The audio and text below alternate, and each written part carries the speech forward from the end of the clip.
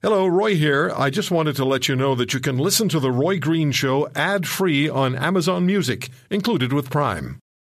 Find a fresh take on a fall getaway to Wilmington, North Carolina and beaches.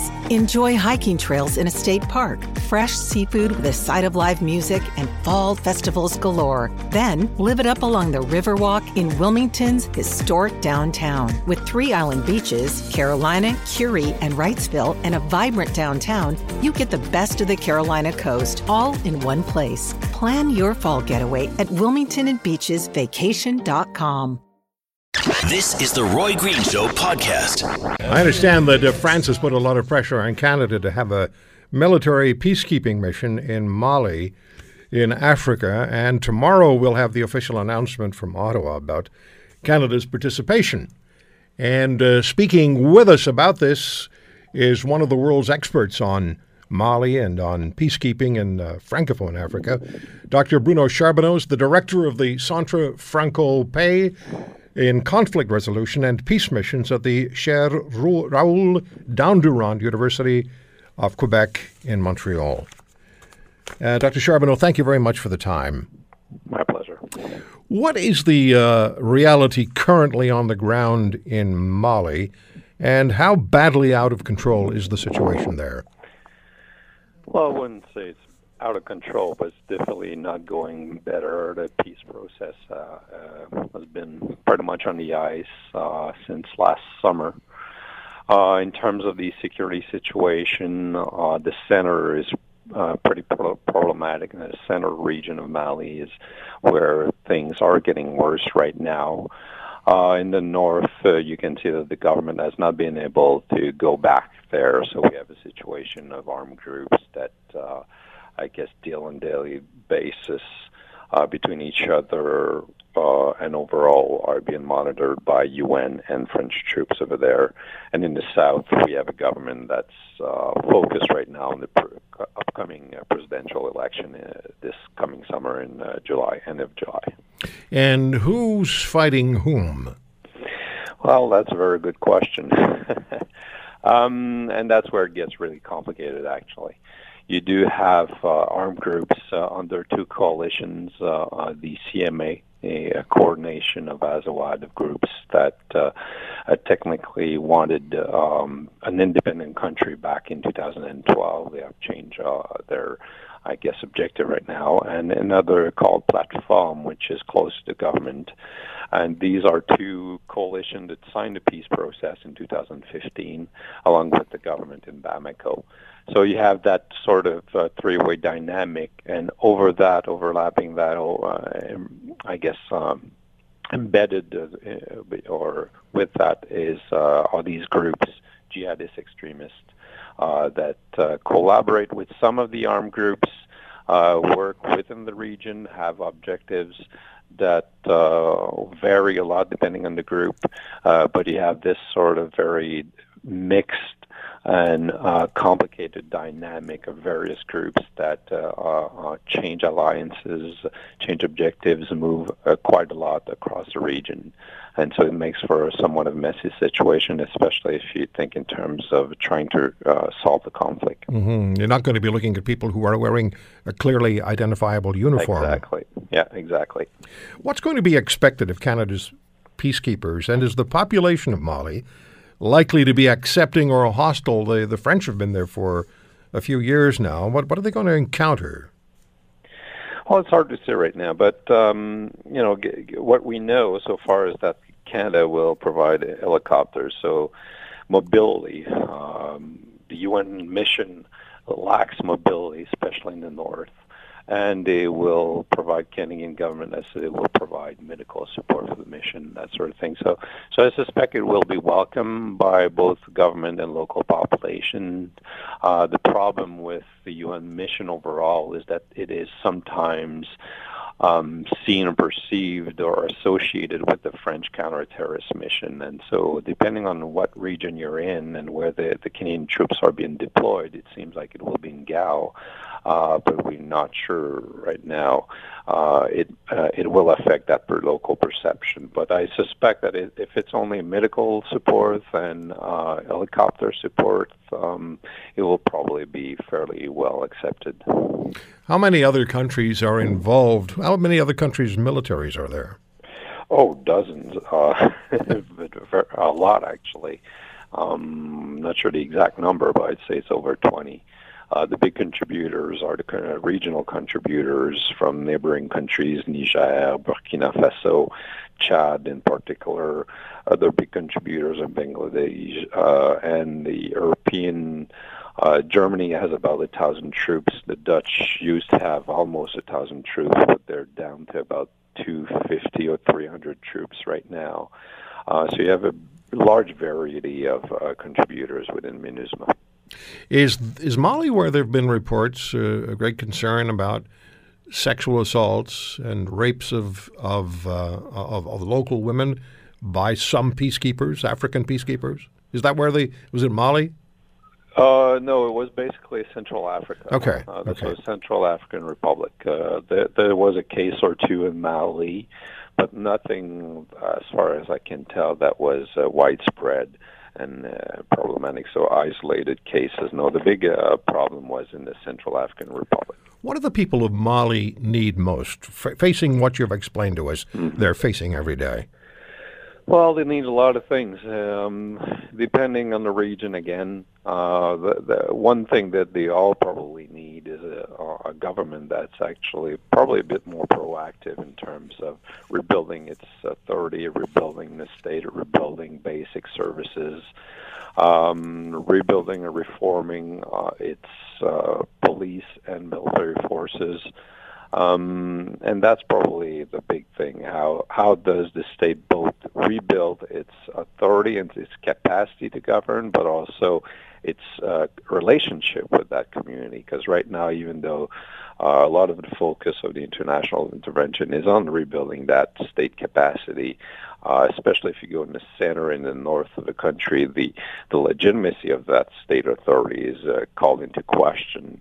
And so you have this long-term process of rebuilding that legitimacy and that relationship with civil society. Dr. Charbonneau, what's the history of United Nations missions to Francophone Africa? Well, it's a long history, for sure. But one thing I would say that makes it different from other places is the role of France. Historically speaking, before the 1990s, conflicts in French Africa, Francophone Africa, was dealt with or was being managed by the French government and the French army. In the mid-1990s, that changed. After the Cold War, that changed. But there's always a French involvement, and there's always that sort of intervention. Actually, all UN missions in Francophone Africa were preceded by a French military intervention that the UN then followed. So if you look at Mali right now, it was the same thing in Côte d'Ivoire in the early 2000s, same thing in Central Africa, for instance.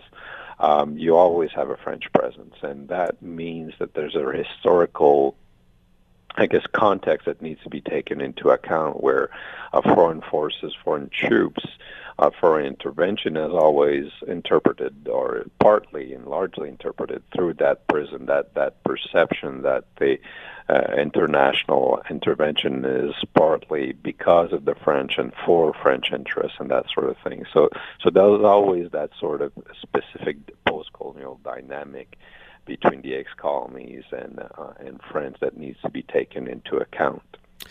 Dr. Charbonneau, much appreciate the time. Thank you so very much. My pleasure. Have a good day. You're listening to The Roy Green Show. Heard weekends from 2 to 5 on 900 CHML. There's a lot been said, a lot been written about the federal NDP leader, Jagmeet Singh, and particularly in the last week or so, as it's been reported that Mr. Singh attended gatherings where Sikh independence in India was discussed, where violence was also part of the conversation. And he said, if you go to globalnews.ca, there's a story yesterday that Mr. Singh said he believes Canada, the federal government of Canada, should declare violence against Sikhs in India in the 1980s as genocide. A lot of questions about what Mr. Singh really has to say. And I was reading a column by Margaret Wendy in the Globe and Mail. She writes, in part, all of this should be deeply troubling. And really, well, let me go back a little bit. What Mr. Singh didn't say when he talked to the Globe and Mail about terrible persecution of the Sikhs and how that inspired him to stand up for human rights, what he didn't say is that the violence cuts both ways. Also in the 1980s, violent Sikh fundamentalists in Punjab sought to form an independent theocratic state called Khalistan. As Canadian writer Gaurav Singhmar notes, that fundamentalist movement, quote, was largely an export from radical Sikh populations in the UK and Canada. It was Sikh militants who blew up the Air India Flight 182, killing 329 people, a fact that Mr. Singh has been extremely reluctant to acknowledge until his Globe opinion piece. All of this should be deeply troubling, writes Margaret Wenty, not just to the party Mr. Singh now leads, but also to the rest of us. A man who wants to be prime minister is up to his neck in ethno-nationalist politics of another country and another time and place. He's deeply sympathetic to the more militant wing of his own ethnic community. He's heavily indebted, some say overly indebted, to the Sikh ethnic vote for his job. One reason he won the leadership was that he managed to sign up more than 10,000 BC Sikhs as new party members. So yesterday, when Andrea Horwath was a guest on this program, the Ontario leader of the New Democratic Party, the provincial wing of the NDP, I asked her about Mr. Singh and whether she was aware of his attendance in 2015 when he was the deputy leader of the NDP. That was 2015 to 2017. Whether she was aware of his activities. And here's what she said.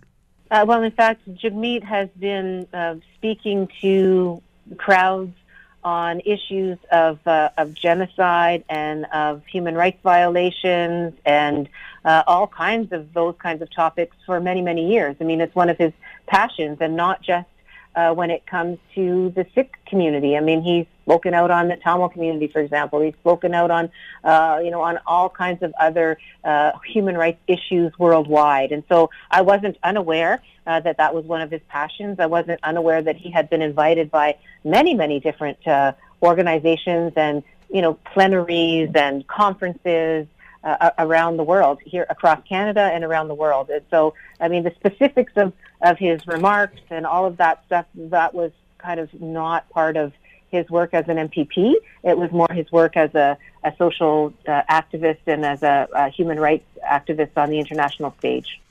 There's Andrea Horwath from yesterday on this program. Joining me is Tom Quiggin. And Tom is a court-certified Canadian expert on terrorism. He's done intelligence work for the RCMP, the Canadian Armed Forces, the United Nations, for the War Crimes Tribunals. He's a very, very extensive CV. And we've talked to Tom about his most recent book, Submission, The Danger of Political Islam to Canada. And it's the @Quiggin Report, right, on Twitter, Tom? Yes, it is. We'll be launching the @Quiggin Report as a podcast. It'll be hosted by Patreon, and we're hoping to have it out on the 27th of March, Roy. All right, so we're going to talk about an interesting, I guess we call it sidebar, but it's more than a sidebar. But we'll just, for convenience sake, name it that, about what happened to the Quiggin Report in one of the major social media organizations in a little bit. What did you make of Andrea Horwath's description of Jagmeet Singh when he was the deputy leader of the Ontario NDP, and what do you make of the news that's been really percolating across this country about Mr. Singh and what he's had to say, and particularly when he was talking to Global News that the federal government should declare what happened to Sikhs in India in the 1980s as genocide?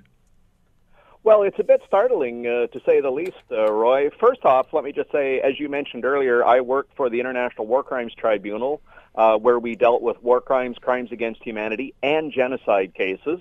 I worked for Citizenship and Immigration for a number of years, where I dealt with nothing but war crimes cases, which again involved genocide. And I served on the ground in Bosnia, where real genocides were actually occurring. And my opinion would be that his call to recognize the 1984 riots, the attacks, and the killing as genocide is legally unsustainable. It's morally questionable, and it's politically, I think, it's unsupportable to a point of being dangerous for both him and the NDP party. The only way you could justify a call for that is if you're a pro-violence, pro-separatist Khalistani or somebody who supports them. Yeah, it's really bad. Now, it's worth noting for your viewers as well, and you alluded to it, that the 1984 killings were bad. I mean, let's be clear, a lot of bad things happened there. The Indian government says maybe 2,000 people died. Other folks say 8,000 people died. But the Sikh separatist movement had actually built bunkers and observation points around the Golden Temple. When the Indian Army tried to clean them out, they actually responded by murdering the Indian Prime Minister, Indira Gandhi. And it was in that ensuing violence that a lot of folks died. So was the violence bad? Yes. Did the Indian Army overreact at some points? Yeah, probably they did. But to call this genocide, utter nonsense. Tom, the point was made yesterday by a caller that when it comes to politicians in this country, particularly politicians with a profile, your focus should be Canada. Your focus should be the national interest in this country, what Canada requires. And it shouldn't be another country or bringing conflict from another country here. And the point was made about political leaders, but I think it would extend beyond just political leaders. Would you agree with that? Yes, I mean, if you want to come to Canada, my idea is great. Come on in. I mean, that's how my grandparents got here. They come from a series of mixed backgrounds, and the reason they came to Canada was particularly to get away from the foolishness of the old country. So what we're seeing, however, and you're correct to point this out, is a number of politicians who are using entryism. In other words, they're joining political parties, not to help that political party, not to help Canada, but to advocate for their political cause overseas. And again, we should note for your viewers that the Khalistani cause in India is dead. It's finished. There's nobody in India advocating seriously for a free Khalistan anymore. The only people around the world who are doing this are in Canada, the United Kingdom, and America. And just by way of notation as well, the two richest states in all of India are Delhi and the Punjab. So it's not like the Sikhs are horrendously oppressed or something like that. They actually sit at the top of the economic structure in India. And you know, this whole issue... Sorry, go ahead, No, Ron. I was going to say, this controversy managed to also overshadow a significant part of Justin Trudeau's trip to India, which never should have taken place. And unfortunately, it turned out to be embarrassing. But Mr. Trudeau and his one of his senior national security advisors, who shall remain nameless to most people, but they know who he is, suggesting that, what was his name, Atwal, help me out. Jaspal Atwal. Jaspal Atwal. Mandeep Singh Sahni was the other guy. Yeah, and they said that that Atwal had been brought into the Trudeau entourage as a sort of an underhanded move by maybe some Indian government organization or spy organization. Anyway, it sounded like 007. And then Jaspal Atwal, was it last week, he said, no, I've been going in and out of India with visas for quite some time. So this whole issue climbed on top of Trudeau in India, which was, his visit was so embarrassing he didn't need any more trouble. Yeah, what's really interesting is they invited Jaspal Atwal, and anybody who did like even a Google search on this guy would know he used to belong to a terrorist group, and he was convicted of attempted murder of a cabinet minister as well as fraud, as well as trying to beat the head in of Usal Joshani. And then the guy who was at the top of the list of journalists, and the guy's name is literally at the top of the list of journalists for whom PMO asked for visas to go to India, was Mandeep Singh Sahni, who's well known for his role in advocating that the Prime Minister of India is a terrorist, and there's multiple pictures of him floating around the internet, holding up signs with his family in Toronto saying the Prime Minister of India is a terrorist. Yet these are the folks that were on the inside of the meeting, or meetings, plural, in India. So for the government of Canada or for Prime Minister Trudeau or for the PMO to say, A, it's the fault of India, well, that's absolute nonsense. You were the ones that invited them. And then to somehow infer that they didn't know anything about it just belies belief. You know, we spoke with a New Delhi journalist who told us that the Indian government didn't want Justin Trudeau in India. They didn't want him for a week. They knew he wasn't there to really work with India. He was there to appeal to the Indo-Canadian population in Canada, trying to score votes. And I said, do you think that Mr. Trudeau's visit created more of a negative reality for the Indo-Canadian relationship? And he said, oh, absolutely. Yes, without doubt, overall relationships have been damaged between India and Canada. Partly, it should be noted, by the provincial Ontario legislature actually passed a motion to try and recognize the violence in India as a genocide against the Sikhs. And in fairness to the Ontario legislature, 2/3 of the MPPs didn't show up, but nonetheless the motion passed. And then the visit by Trudeau, of course, was an utter disaster for any kind of further relations. It was noted ahead of time, of course, and you're correct in pointing it out, that the trip over there had nothing to do with Canada's business. Out of that entire 8-day trip, at the outset, there was only half a day, literally half a day of official business. The rest of it was all unofficial. It was only once they started getting criticized that they jacked it up, and there was a day and a half's worth of official visits. So yeah, the entire trip to India, I think, damaged Canada. It damages India to a certain degree, albeit less. And interesting enough, it damages citizens in Canada who are from India originally, because India now is going to start taking a lot harder look at anybody applying for a visa to visit India. And anybody who's got a radical background or an extremist background, I think it's going to start having a lot harder time getting visas back to India. You're listening to The Roy Green Show. Heard weekends from 2 to 5 on 900 CHML. Now back to Tom Quiggin on The Roy Green Show on the Chorus Radio Network. Court-certified Canadian expert on terrorism, intelligence work for the RCMP, CAF, UN, the War Crimes Tribunals. I read you the CV. His book is Submission. This is the most recent book, Submission: The Danger of Political Islam to Canada.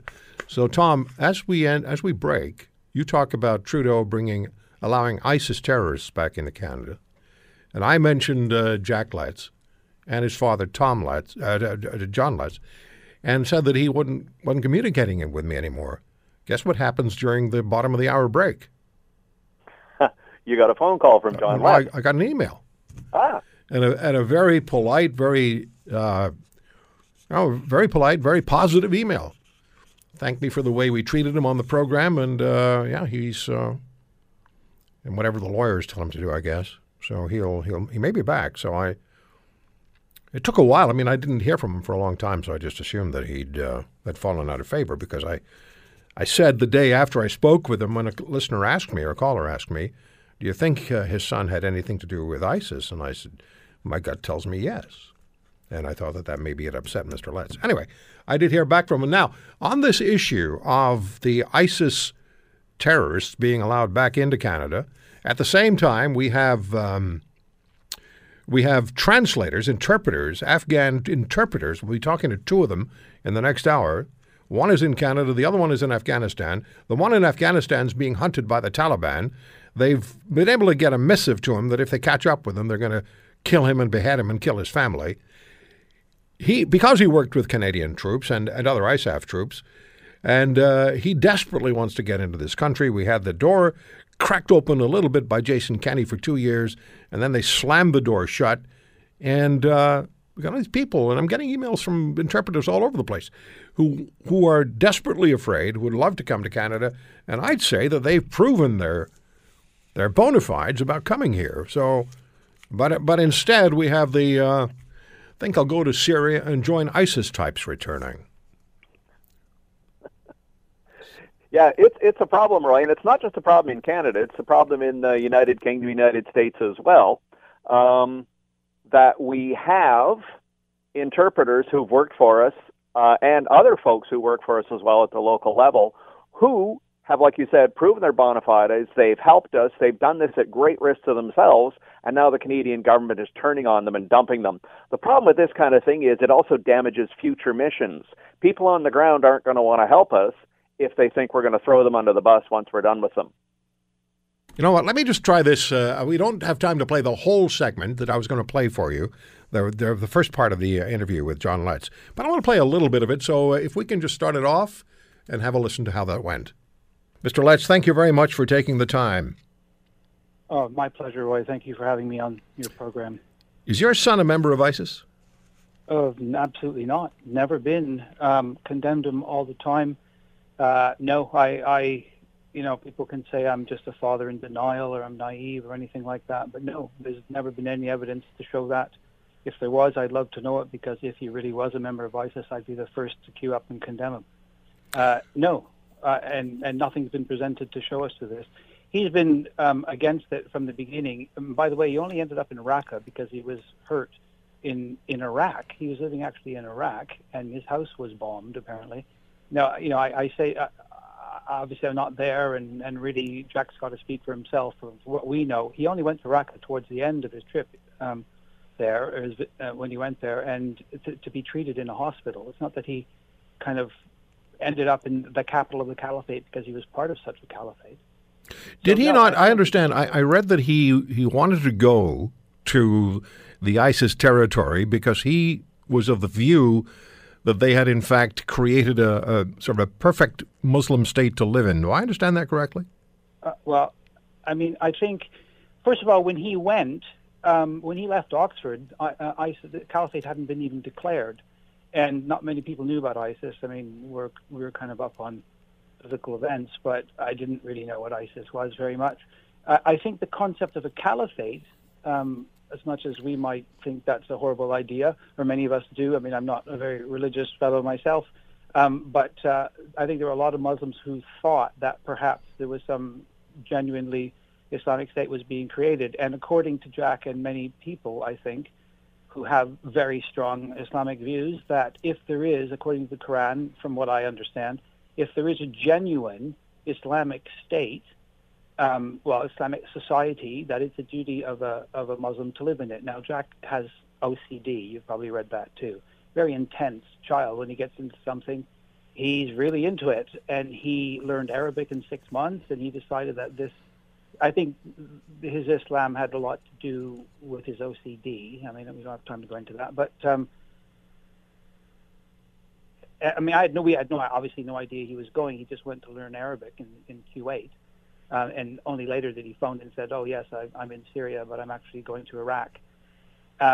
So he went, I think, to explore that idea. I mean, he's 18. He had finished high school.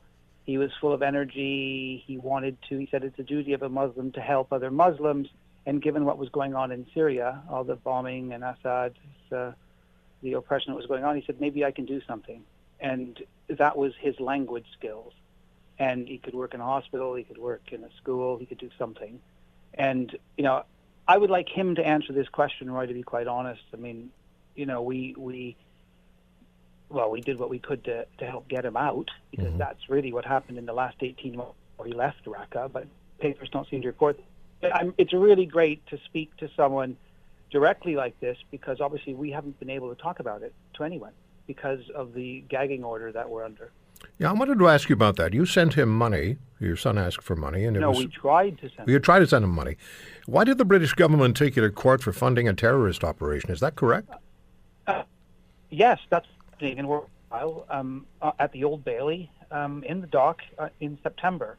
But we're also challenging the whole law in the Supreme Court on April 19th. Basically, for about, for a year, let's say going in 2015, this has been going on for such a long time. He was sending lots of messages to us saying, I've got to get out of here, please, Mom, please, Dad. They're hunting down my friends because we're all standing against them. I mean, there was resistance activity inside Raqqa against ISIS. And all right, so there's a good part of the first part of the interview with John Letts, the father of Jack Letts. And Jack Letts is imprisoned by the Kurds because he got away, he says, from ISIS. He's imprisoned by the Kurds, and he's asked Canada and Canadians, he's a dual citizen, Canadian and British, he's asked Canada to take him in. Put him in prison, he said, doesn't matter. Do what you want with me. Just let me get out of here and get to Canada. And that's his plea, and he insists he was never a member of ISIS. His father says, as you heard, that he was in Raqqa for 3 years. He was in hiding. He tried to get away from ISIS. And the interview was an hour, and there's a lot of information on it. It's still on Twitter. I'm going to post it again, the whole thing. But Tom Quiggin, as you listen to John Letts, clearly a father who loves his son, wants his son saved and wants his son's life saved, but also says if I find out that he did what he's being accused of having done, then I'll call him out on that. So as you listen, you've heard the whole interview. What do you make of it? Well, first off, Roy, let me just say I've got, I guess, a fair amount of sympathy for John Letts. His son is in serious trouble. He's being held captive by some folks who suffered badly under ISIS, and he's afraid for his life, and well, he should be. Having said that, however, a good chunk of what he puts forth in the interview and other press statements is somewhat less than credible. In that piece you just rebroadcast there, he said, well, my son wasn't in ISIS, he was in Iraq when he was hurt, and then he went to ISIS. It's like, no, he was in ISIS-controlled Iraq. He also said he left before the caliphate was declared, which isn't entirely true. He may have left Oxford before the caliphate was declared, but he was in Kuwait, and then he went to ISIS 3 months after the caliphate had been declared. And that was at the time that ISIS was showing recruiting videos which showed the mass beheading of soldiers. They were talking about mass rape of women. They showed the decapitation of James Foley. So anybody that went to ISIS at that time knew exactly what was going on in ISIS. It wasn't exactly a secret. I'm sorry, go ahead. I was going to say the other really damning piece of evidence against Jack, the son, is that he gave an interview to Channel 4 News in the UK in 2016, 2 years after he got to ISIS, said he had no regrets about being there. He had no plans to return to the United Kingdom. He said that he wasn't currently fighting for ISIS, which one could strongly suggest means he had been previously fighting for ISIS. And then he went on a bit of a rant and said how he hated his parents because they're non-believers. He hopes that they die in their rage. And that he referred to with the rest of us as basically a bunch of dirty kafirs and non-believers. So this idea that this sort of misguided youth going off to explore a caliphate doesn't line up with the actual evidence trail on the other side of the sheet. Tom, I thank you for joining us today. We'll find out more. Mr. Letts is coming to Canada tomorrow. He'll prevail upon the government to allow Jack Letts into the country. When you think of Bill C-6 and Mr. Trudeau changing the legislation about not being able to strip a convicted dual citizen of his Canadian or her Canadian citizenship, there's really nothing hard and concrete, from what I understand, to keep Jack Letts out of this country. He's a Canadian citizen. He hasn't been convicted of any criminal or terrorist act. Under C-6, it wouldn't matter if he had been or not. He'd still be a Canadian citizen, and so he'd have rights to come here, wouldn't he?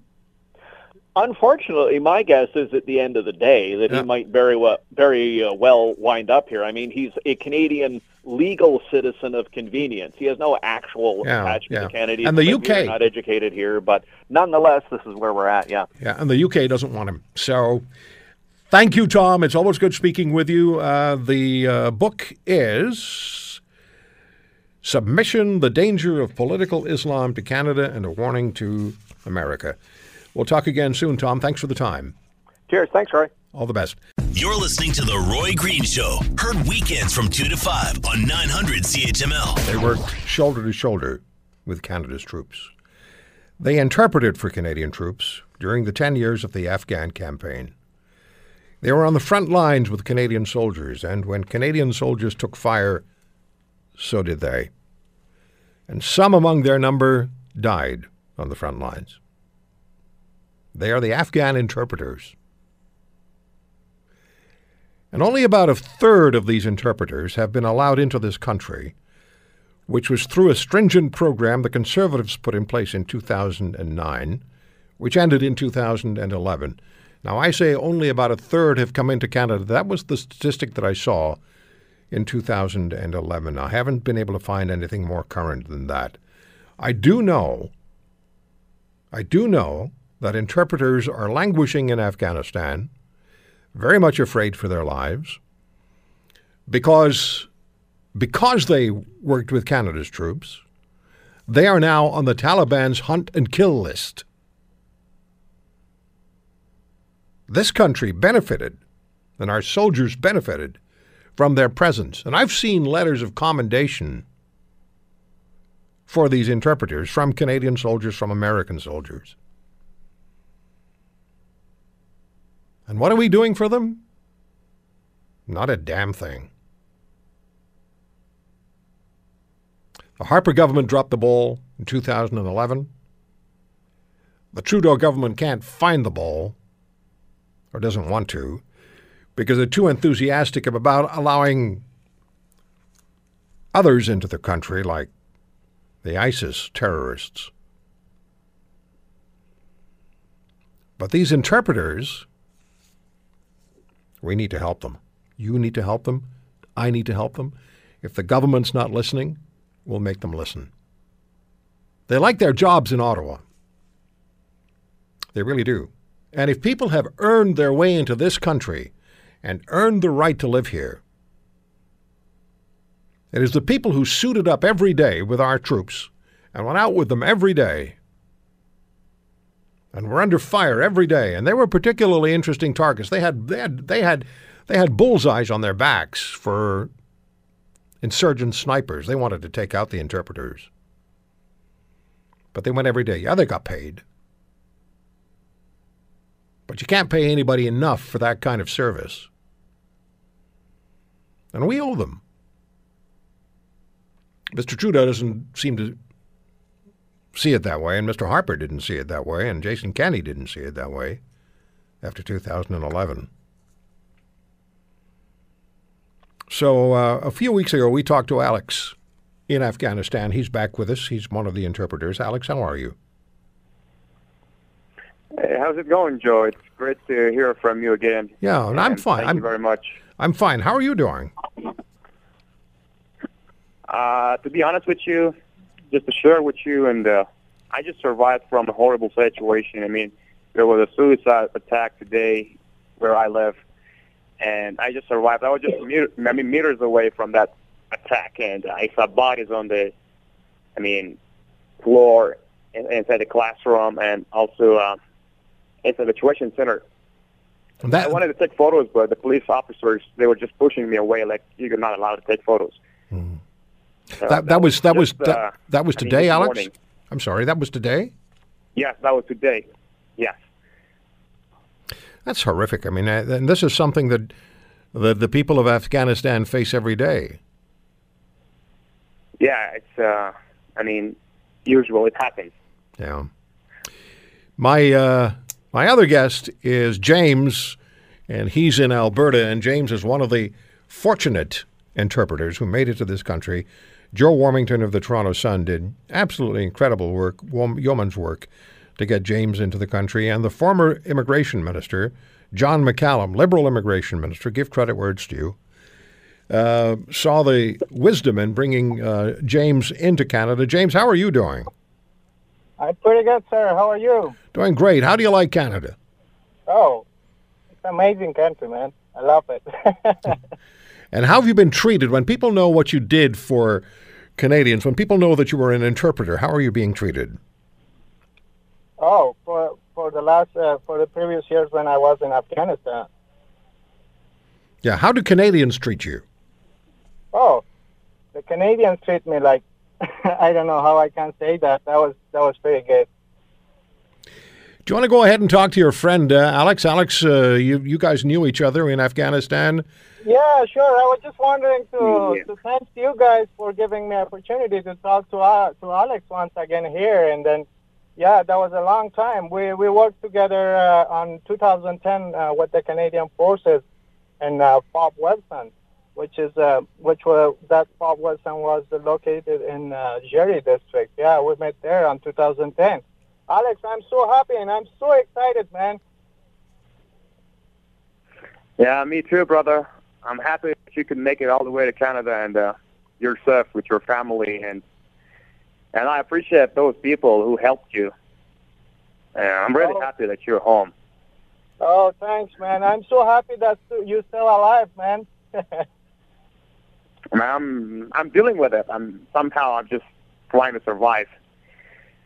You know what? There's a lot of nice people in this country, and this country is a nice country, man. I hope that somebody can hear us from immigration, and then they can help us, or they helped me, and hopefully they can help other interpreters too that who's still back in Afghanistan. I know what they are doing there, so their lives is at risk. So hopefully as soon as they can hear us, they can do something for you and for others.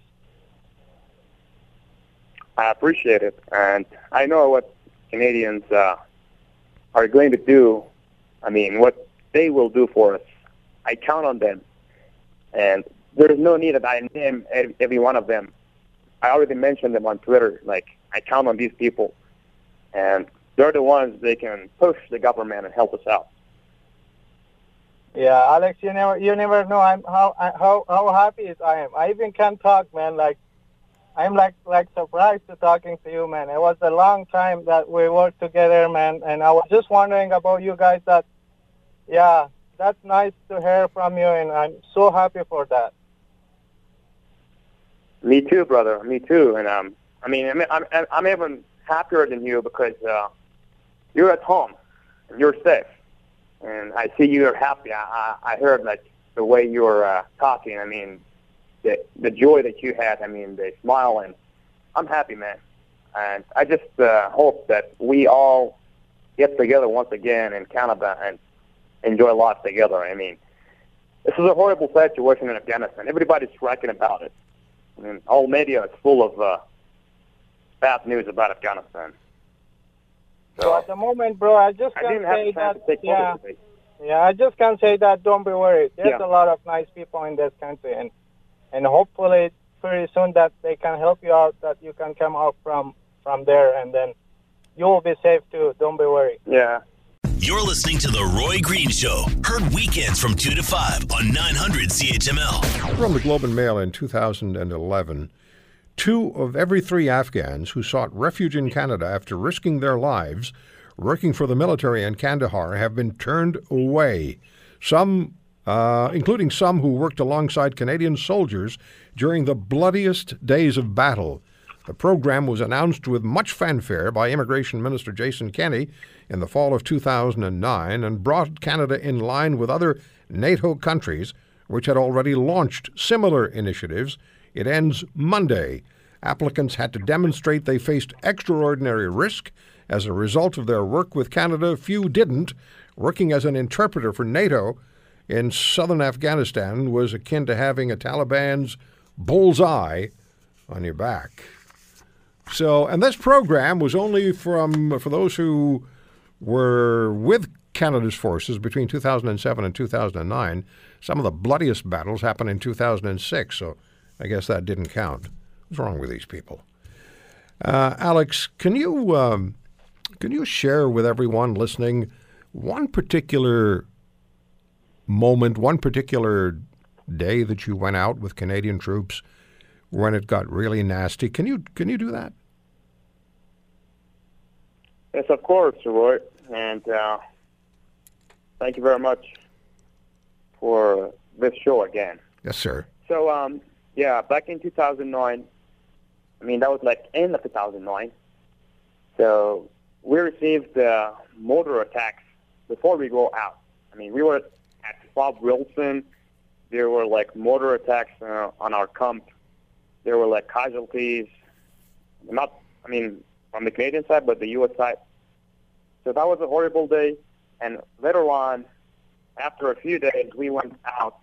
We went for a 1-month operation in Helmand, which the name of the operation was Operation Mushtaraki, means joint operation. And I have a certificate from that. And we went out. We came under firefight in the middle of nowhere. Like, we were in an open area, so we received fire from every compound. There were like holes into the walls, and they were shooting from the compounds. I mean, the Taliban were shooting at us, and we were like in an open area. So we were just looking for an obstacle, not to get shot or just jump into a ditch. So finally, we survived. Nobody got shot. And we came under fire several times while we went out in Helmand province.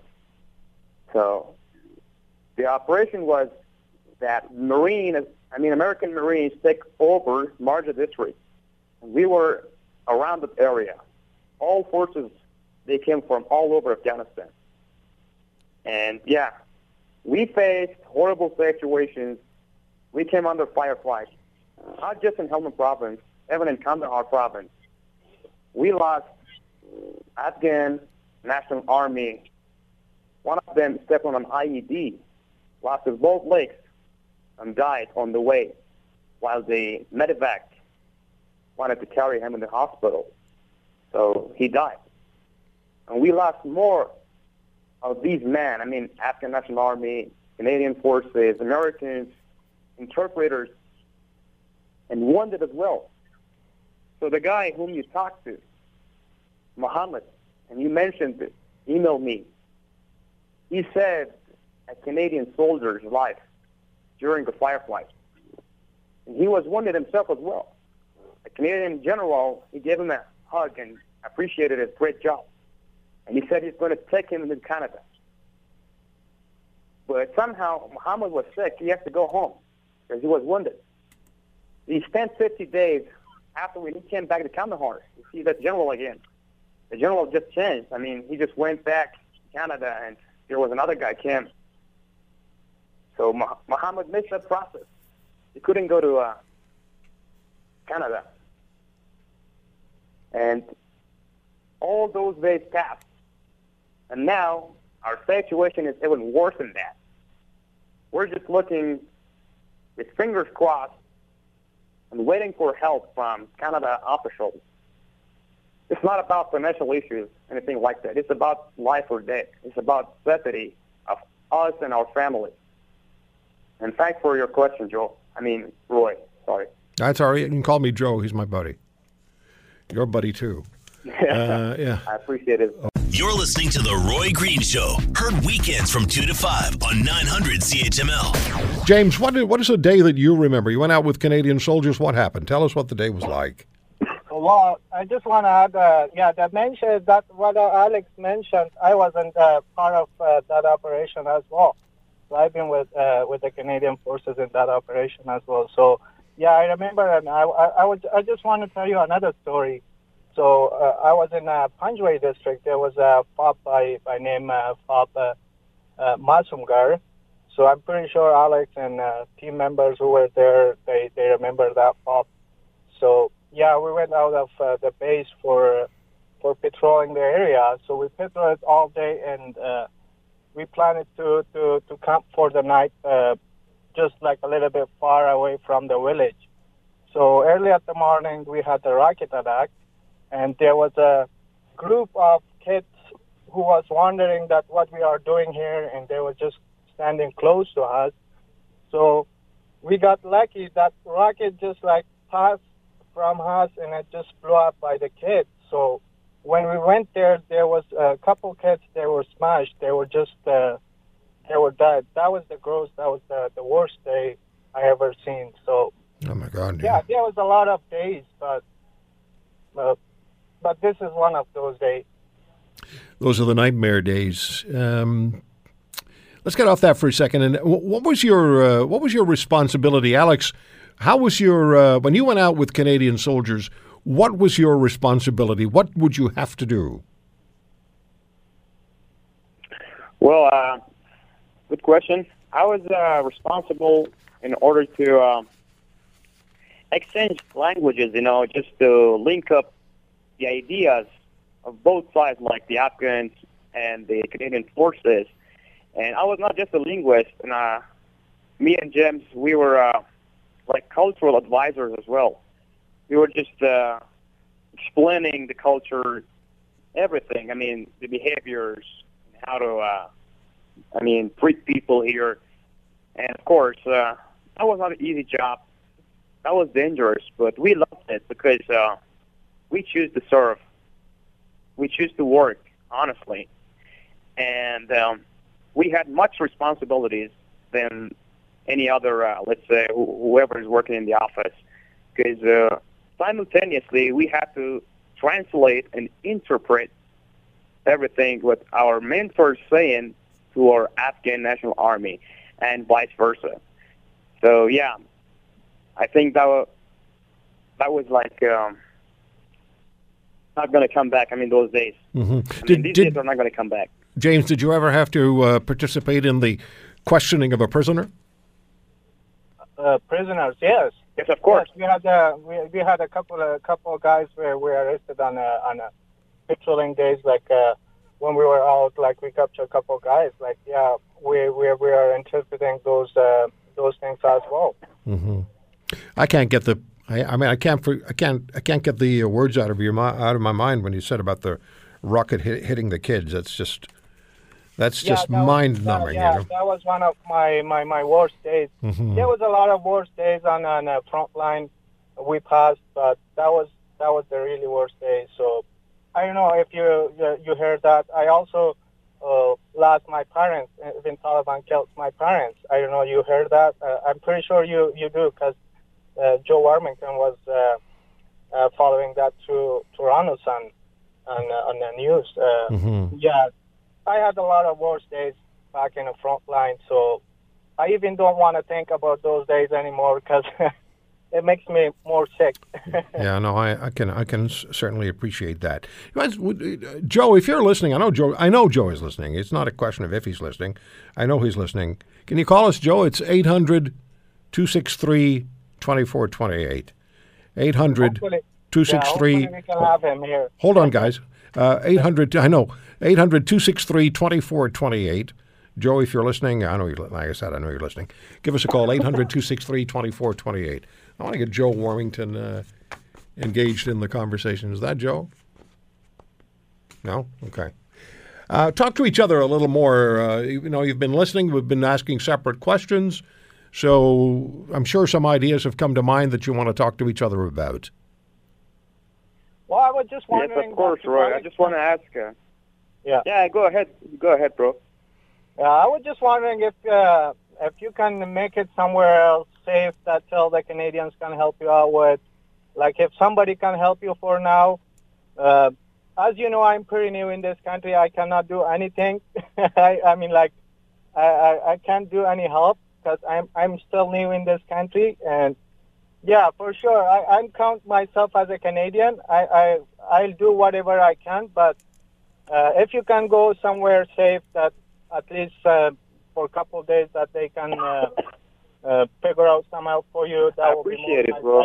I know how much dangerous is there. And I passed those days, man. I know what you're doing there. So, yeah. I am the one who is exactly knows what you're doing there. Well, I tell you what people can do, and we've been saying this, and I was going to say it again in a minute, actually. One of the best things that they can do, because if you get in touch with Trudeau, it'll never get to Trudeau. It'll be intercepted by somebody in his office, and it won't get to Trudeau. But what people can do is they can get a hold of their members of parliament and they can be insistent that they want to talk to their MP, not get some email or a phone call from an assistant saying we're aware and we're doing what we can. No, you want to talk to your member of parliament, push them, tell them if they expect you to vote for them or your friends to vote for them, that they should return the phone calls because it's something important that you want to talk to them about. And then push them, make the demand. Don't ask. Don't ask. Tell. Tell them to get on it, and tell them to get back to you. And there's no reason the Progressive or the Conservative Party of Canada, there's no reason that they cannot push in Parliament. They should. Andrew Scheer should. Trudeau is another matter, but Mr. Scheer should get into it, and rapidly. I know. I got it. I can see. Okay, so contact your MP, and what you could also do is you can contact the opposition, the people who are running for the other parties who are going to want votes next fall. Get a hold of them through their party offices. You can find them really quickly online. Just Google it. And you can give them some ammunition to move forward with. But your MP should be your first choice. Get forward, get at them, get in touch with the Legion because they have clout. There are veterans groups. The veterans groups in this country need to stand up and push hard for these interpreters. You're listening to The Roy Green Show. Heard weekends from 2 to 5 on 900 CHML. Back with Alex, we're back with James, and we're back with Joe Warmington from the Toronto Sun. Joe, we all owe you. We're just following your lead on this. Well, I just want to say that I appreciate what you're doing now, Roy. I mean, I have to admit that I had run into a wall on this story, and, I know I feel really bad for Alex and for all the other interpreters. They would like to see me write on this every day, every week, and of course that's hard to do, especially when you keep running into it. I started thinking that maybe I was part of the problem, and that the more I wrote on it, the more it upset Prime Minister Trudeau, and that kind of thing. But now I think that this has been revitalized by yourself. One thing I want to put out there, and I think this is obviously the best forum possible to do it. If some veterans want to put together a rally for Parliament Hill this spring, sooner the better. I'll help organize it. I'll help promote it. I think I can get soon to be Premier Doug Ford to help us, because he's been very supportive of my efforts over the past on this, and we can really take this to Prime Minister Trudeau, who I know at the heart of it. I just need to get to him and to talk to him and to explain it to him. The ear of the people that have his ear are not interested in people like the gentleman you have, the fine gentleman you have on today. They are more interested in the people that they were fighting against, the people that were the terrorists and that kind of thing. That's where their interest is. We need to sort of switch them and say, look, the good guys were these guys. And the other thing is, I just want to say one more thing, is that it's a real honor to be on with both Alex and James. And I don't know Alex, but I certainly know James, and I just hope that, I don't know if you can hear me, James, but I hope you're doing well. Thank you very much, Joel. Nice to hear from you. I really, I think back to when we fought to get James here, Roy, and you were helpful at the time. And the big help there for us was John McCallum, who is now the ambassador to China. And again, I don't know how to get a hold of him, but if there are people that do, we could use his help again. He has some sway. He's certainly a political heavyweight, someone we all respect. We just got to get to the Prime Minister to explain to him, that we have to do this. And look, we're talking now about going to Africa with our troops, and they've had 165 people killed in Africa. It's not quite the number that we experienced, unfortunately, in Afghanistan, but I'm talking about United Nations troops there. Yep. And so we're going to, run into casualties perhaps, and we're asking interpreters to help our people to stay out of that. When I was in Afghanistan, Roy, I've told you before, it was the interpreters that kept us out of being killed. They were always saying, don't go down this street, don't go down that street, just on hunches or looks on faces, things like that. They were in the vehicles looking out on the street, and they could read the mood, that kind of thing. Mm-hmm. And I don't think they're really fully appreciated. That's such a good point, right? Because you're a local, because you understand just the atmosphere, just the motion of the place tells you what's going on. By the way, Joe, I'm with you 100% on getting this done, and I'll also get in touch with veterans groups, and let's see if we can get this taken care of. And if Justin Trudeau wants to take credit for it all, I'm more than happy to. I'm sure you are as well, to say fine, thank you, Mr. Prime Minister. Well, of course. I mean, it's his decision, and he's the only one that can do it. And the people around him have convinced him that the people that try to attack us and our people, are the good people. They need to be kind of rehabilitated, and maybe we'll convince them to like us and these kinds of things. And you know what? I don't agree with any of that. I would put all those people in prison. I would never let them in the country, but I'm not in charge.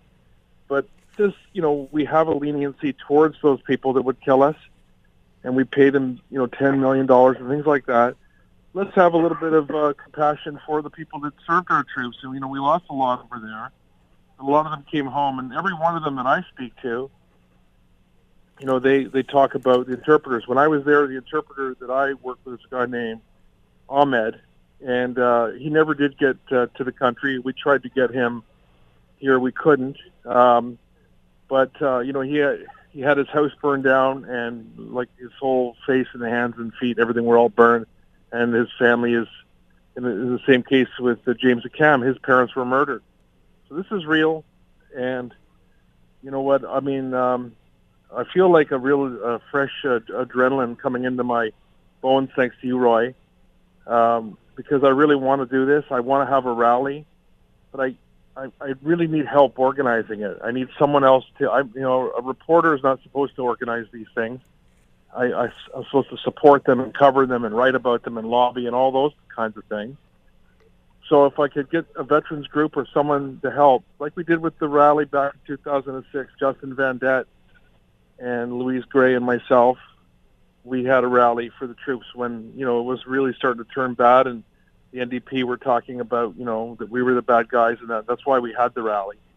And I'd like to do it again. I want to do it in Ottawa, and I want to do it when Parliament's sitting. Mm-hmm.